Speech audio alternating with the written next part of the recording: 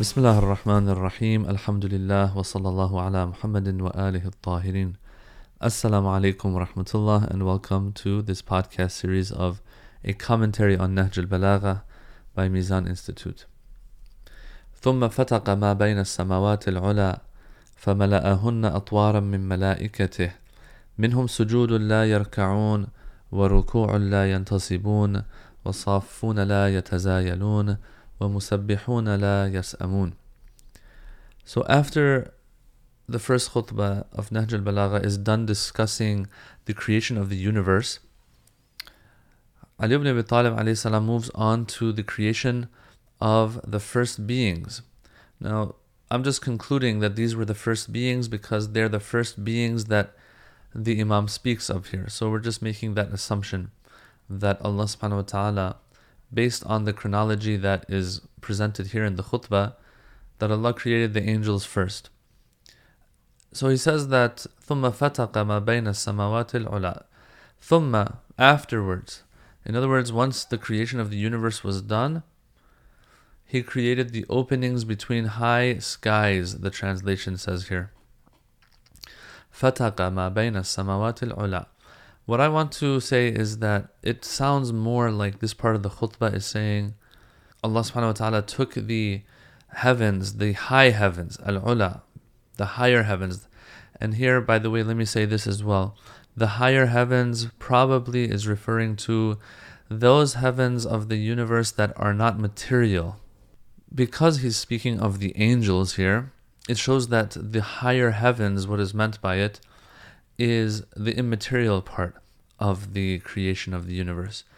So it's not like he is referring to the higher layers of, let's say, the skies of this dunya, of this material, of the material part of the universe, of creation, but rather the higher heavens here is probably signifying the immaterial layers, let's say, of the heavens.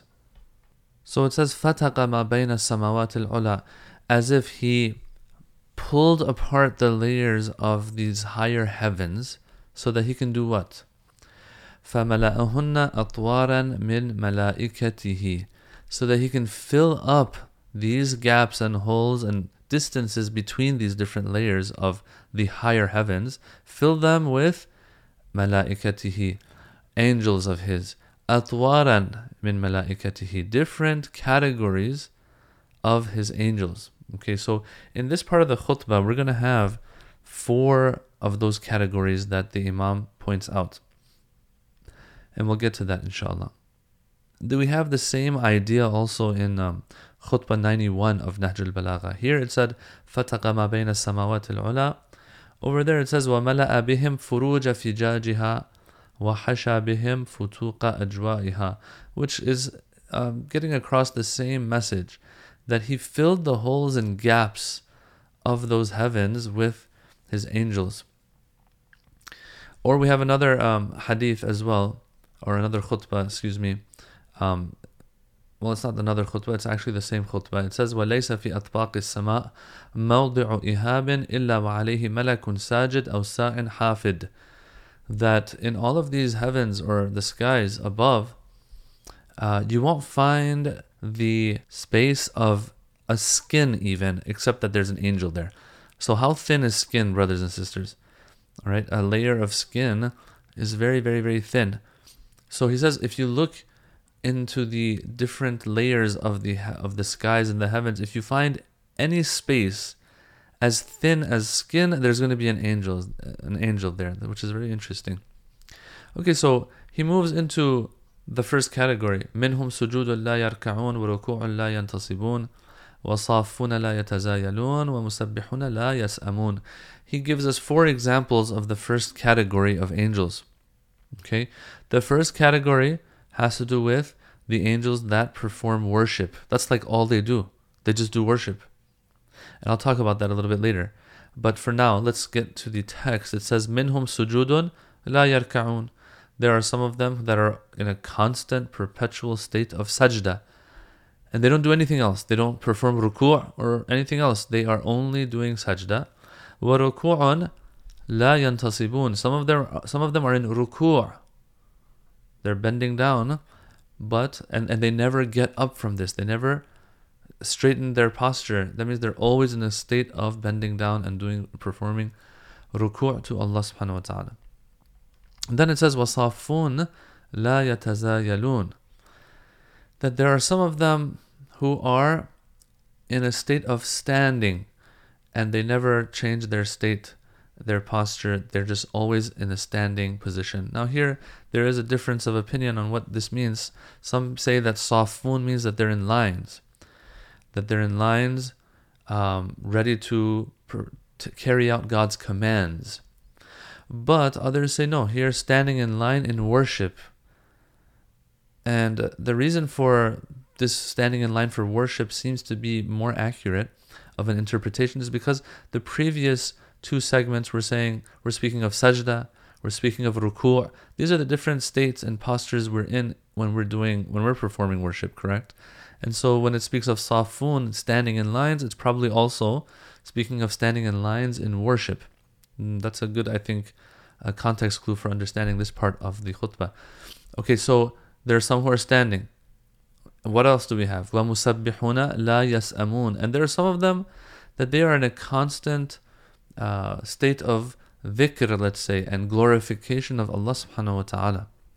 And they don't get tired of this either. There's no fatigue that overtakes them either. Now, a question here to be asked is, when it says that these angels are performing ruku', sajda, or they're standing in worship, is that the same as human beings when they stand in worship? So for example, when we say the malaika, the angels are performing sajda, does that mean that their sajda looks like ours when we perform sajda in salah, for example? Or no, it's something different?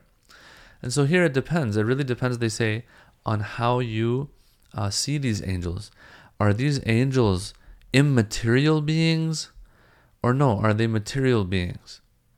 The mainstream, I would say, prevalent view is that angels are not material beings. And so because they are not material beings, this is symbolic. It's symbolizing something for us.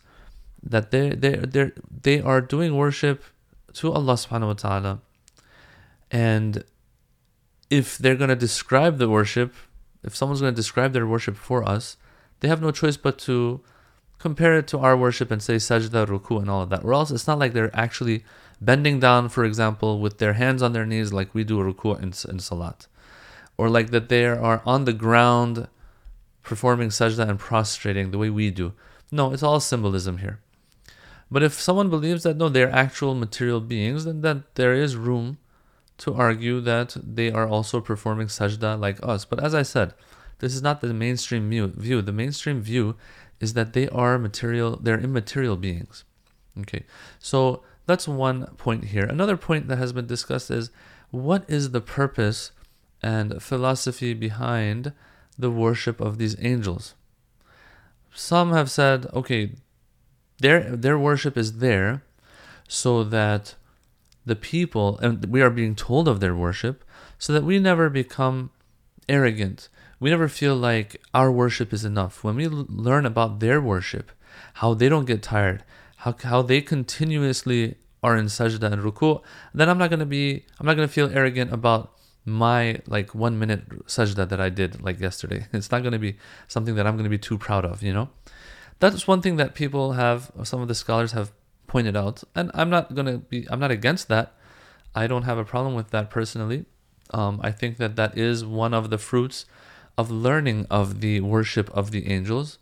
When I hear that their sajda is a long one that is going on forever, then I'm not going to feel all proud of myself when I perform a sajda that's 2 minutes long, But is that really the only or the main purpose of the worship of the angels? Even before mankind was created, probably, angels were performing this worship.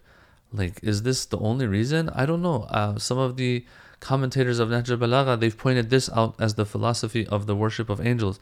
I don't know if that can be mentioned as the only reason for it. And so here, there are two more things that can be said. These are things to think about. And of course, anything beyond this, anything more to discuss regarding the worship of the angels, and anything else regarding the angels really, is going to be beyond the scope of this commentary, which is a basic commentary of Nahj al-Balagha. Each of these require their own research. But two more things can be said here. Number one is that these angels, some of them, they are exposed to the magnificence and majesty of Allah subhanahu wa ta'ala. And the natural result of that, an outcome of that, is going to be that they are in a perpetual state of worship. They cannot do anything other than worship Allah, because they see the greatness of Allah subhanahu wa ta'ala. That is one of the reasons why this ibadah is taking place by them.